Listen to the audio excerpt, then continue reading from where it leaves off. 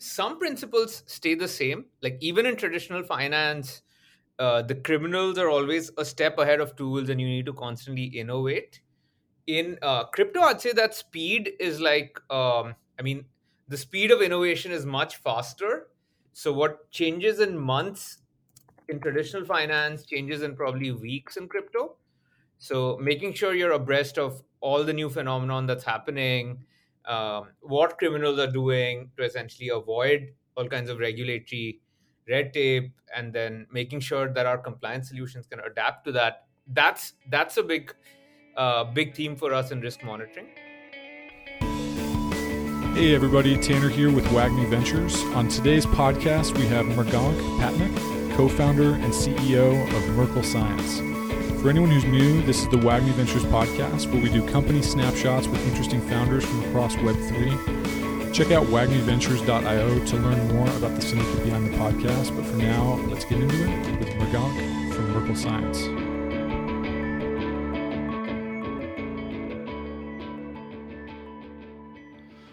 All right. Today we have Mriganka Pattnaik, co-founder and CEO at Merkle Science. Really excited to chat. How are you doing, Mriganka? Hi, Tanner. I'm good. How are you? Doing good. So maybe to start, I'd just love to hear a little bit more about your story. If you could talk about kind of how you got to what you're working on now, I think that'd be a really interesting place to start. Sure. So, in terms of my background, I'd spent a couple of years in investment banking, realized that was very boring, and then moved over to tech startups. That was at Bank of America. And my crypto journey began at a crypto exchange called Luno. So I was working for them in Singapore, helping them expand across Southeast Asia. That was quite exciting. This was crypto back in 2015, so it was still pretty niche, close knit community, just as exciting as today, where there'd still be like price spikes and crashes and scams and everything else. One thing that caught my attention was that like there were a lot of crypto scams as we were expanding from 5 to 40 countries. It was just obvious. Every single country, the biggest problem we'd have was scams, hacks, security concerns, and last but not the least, like regulatory clarity. So back then, there weren't clear guidelines for crypto exchanges. So regulators would be wary of the industry as a whole.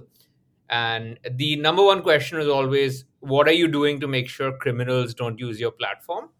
Yep. And that was my inspiration for starting the company. I felt that um, when we started in late in 2018, like it was clear that this was a need, like making sure that criminals don't enter these crypto platforms. But I could also see that crypto was just going to pour into other segments like e-commerce, financial institutions will start using them in the future. So that was the signal. I met my co-founder at an incubator called Entrepreneur First. So he had worked at PayPal. He's the CTO. He'd worked at PayPal as a fraud data scientist. A little cliche, but it was like love at first sight. And where both of us really liked the idea and thought it had a lot of potential. Yeah. And since then, we've been going along the journey. Like we just closed a Series A round. Of course, the industry's changed, but things are just as exciting, if not more. Yeah, that's a little bit about the story of how we started. Definitely. That's great. So for the listeners, what is Merkle Science? What do you guys do? Sure. We provide a predictive blockchain risk monitoring solution.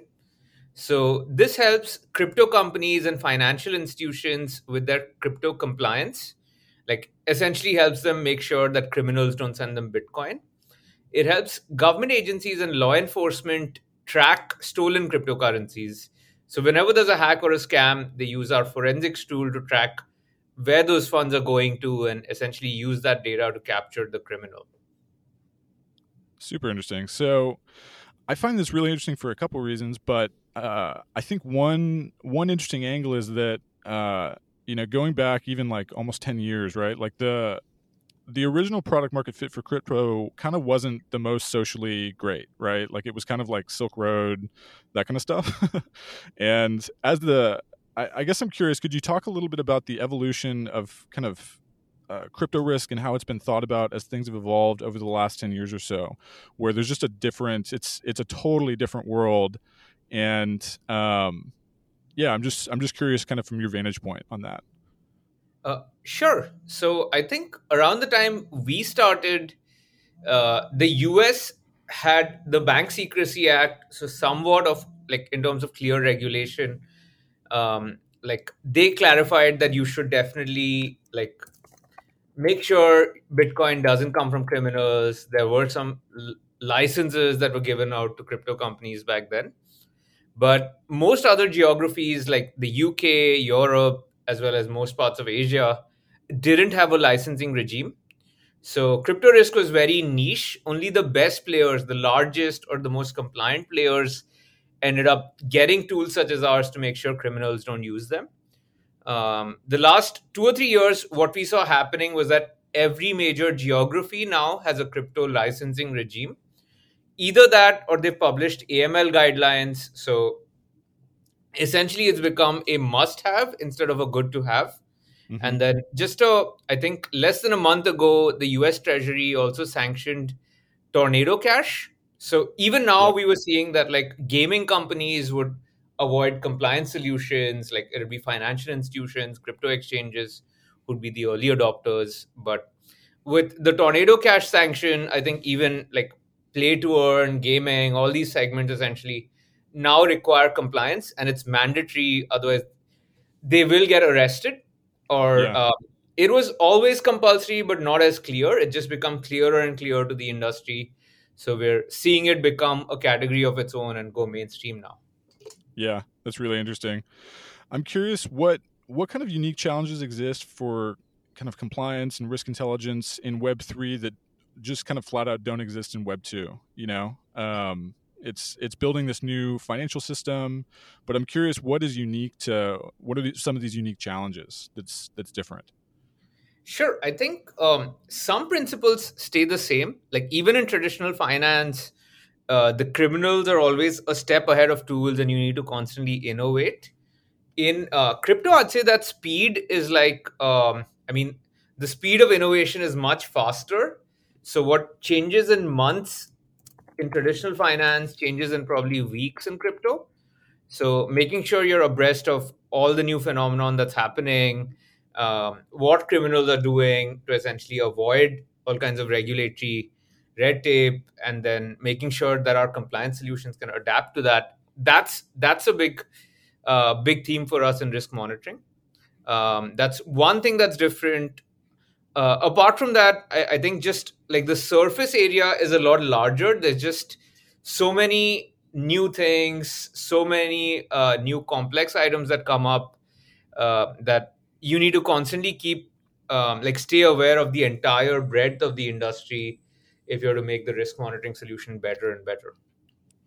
Yeah, that seems extremely complex, right? There's just so many different projects from small to large, right? Like, how do you go about keeping track of what's going on and iterating and learning to keep delivering for your clients? Sure. So I think hiring the right team for this is essential. They need to love crypto and, I mean, love to explore, love to learn. And second, I think like we've got this unique part of our technology, which is not like all the other companies in our space, they use databases, but we have a more predictive component to our tech where we look at just wallet addresses and behavior. So that helps us evolve a lot faster, right? Irrespective Hmm. of the technology, if the wallet is behaving suspiciously or has a particular pattern that's similar to criminal activity, then we can detect that and flag it out to our customers. Yeah, love it. Maybe talk about those customers you're working with. Like, what are people finding most interesting with your work? Are there any common attributes that are common traits between the folks that are finding you or you're finding them? Um, sure. So I think it's a combination of both. As we grow as a company, as the industry matures, we definitely see more of people finding us. And I mean, it's the same across. One thing we have noticed is no matter what people do to detect crypto crime, more than like 50% or 60% of crypto crime goes undetected. Hmm. So our customers are also well aware of that. I mean, they understand that this is something like a seat belt. Seat belt doesn't necessarily prevent you from injuries in a crash, but gives you like a higher probability of not getting hurt. Sure. So I think that's been happening throughout. What we've seen change is the maturity of the industry. I think earlier the questions we'd get were, "What do you do? Why is this relevant to me?" And now most people come after they've gone through an incident or are applying for a license, Hmm. and they just want to know the technical details more. It's just evolved a lot more now and gone mainstream. Yeah. I'm curious, what does the world you're kind of building look like in 5 years if everything goes as planned, right? Like you already kind of touched on this evolution in the industry as a whole, where it's gone from a kind of nice to have or kind of a nudge to go in a more compliant direction to a no, it's actually a need to have, and you'll get in a lot of trouble if you don't take these things seriously. So I'm curious, where are we going? Like 5 years from now, what will things look like? Sure. So, one thing I can see very clearly happening is crypto is going mainstream. Now, while financial institutions adopting crypto is a lot more in the limelight, everyone's aware of that. There's all types of companies, e commerce, payment processors, even retailers who are adopting it for like NFT usage. So, you're going to see just more and more of just Web3 going mainstream. And our vision or our mission has always been to make crypto safe, or provide the infrastructure to build the next generation of financial products or next generation of cutting edge products. So crypto compliance will become more important as well. So um, during this crash, one thing that everyone's expecting is that now that BlockFi had an incident, Celsius had an incident, and so did Three Arrows. I mean, one thing that was common across all these three companies was bad governance Hmm. and lack of regulatory oversight. Or so there will be a recoil effect where now regulators come back and say, "Okay, we've let innovation go too far. It's hurting consumers." So there will be Hmm. over regulation, and I think that crypto is basically going to mature, grow up, and it's no longer going to be two or three people starting a tech startup. You'll see more mature founders, like potentially with financial services experience or scaling experience, coming in and doing things in a safer manner, right? So growth at all costs is not going to be the focus. There's going to be a lot more focus on security, Hmm. compliance, and just safety of consumers as well. Yeah. Yeah, that's really interesting. I'm curious your take on kind of KYC, know your client. It's a little controversial for some in Web3 historically, right? As it's kind of part of these bigger conversations around identity and risk. Uh, it sounds like, I mean, if I had to guess, I think it sounds like you're on the side of, I think, uh, more regulation can really help consumers, help investors in a way that, I'm sure you have a nuanced perspective on this, and I'd love to hear more about uh, how you view some of these changes. Sure. So that is obviously a very controversial topic. A lot of crypto OGs tend to view us as anti-crypto, but that's not the point at all. What we want is more adoption of crypto for it to go mainstream. And the only practical, real-world way that can happen is if there are some controls, right? Regulators can understand what's happening, and even just the original concept of crypto, that there should just be more transparency. So that's what Merkle's aim is, where we're just providing more transparency, reducing complexity so that you can understand what's actually happening, where the money is coming from. And we're all for privacy, but it shouldn't come at the cost of promoting criminals, right? So Of if course. it's something like ransomware, child pornography, then we're definitely against those things. We're definitely against criminal activity. And we try and focus on those areas primarily. Yeah. Yeah, it's an interesting point where I do suspect that some of these conversations get wrapped up in ideology when there's actually really bad stuff that could be happening that you're really on the front lines of protecting against, right? I think it's a really valid point that you know, there's real things, there's real maybe trade-offs, but there's also real things that protection is worth having for. So I think that's really interesting. Do you have any advice for founders, other founders building in the Web3 space? Our listeners are mostly kind of, you know, building in Web3. And I'm just curious for founders and builders, what you'd have to say based on your prior experience and also kind of your current experience with Merkle Science. Um, sure. So I think my number one advice is don't get carried away by the hype. Like in a bull market, there's all kinds of bad projects that are hyped up, so don't like follow that, right? And in a bear market, there's a lot of negative sentiment, so don't get scared by that. Essentially, try and build things for the long term, right?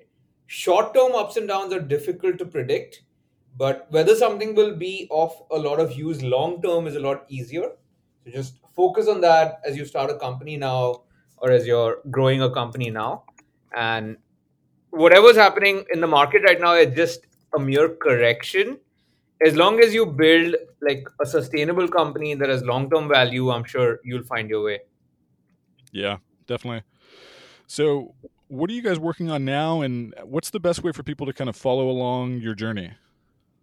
Sure. So we have a blog on our website. I think that's where um, we stay up to date on everything that's happening in crypto compliance, crypto regulation, and we post our findings there.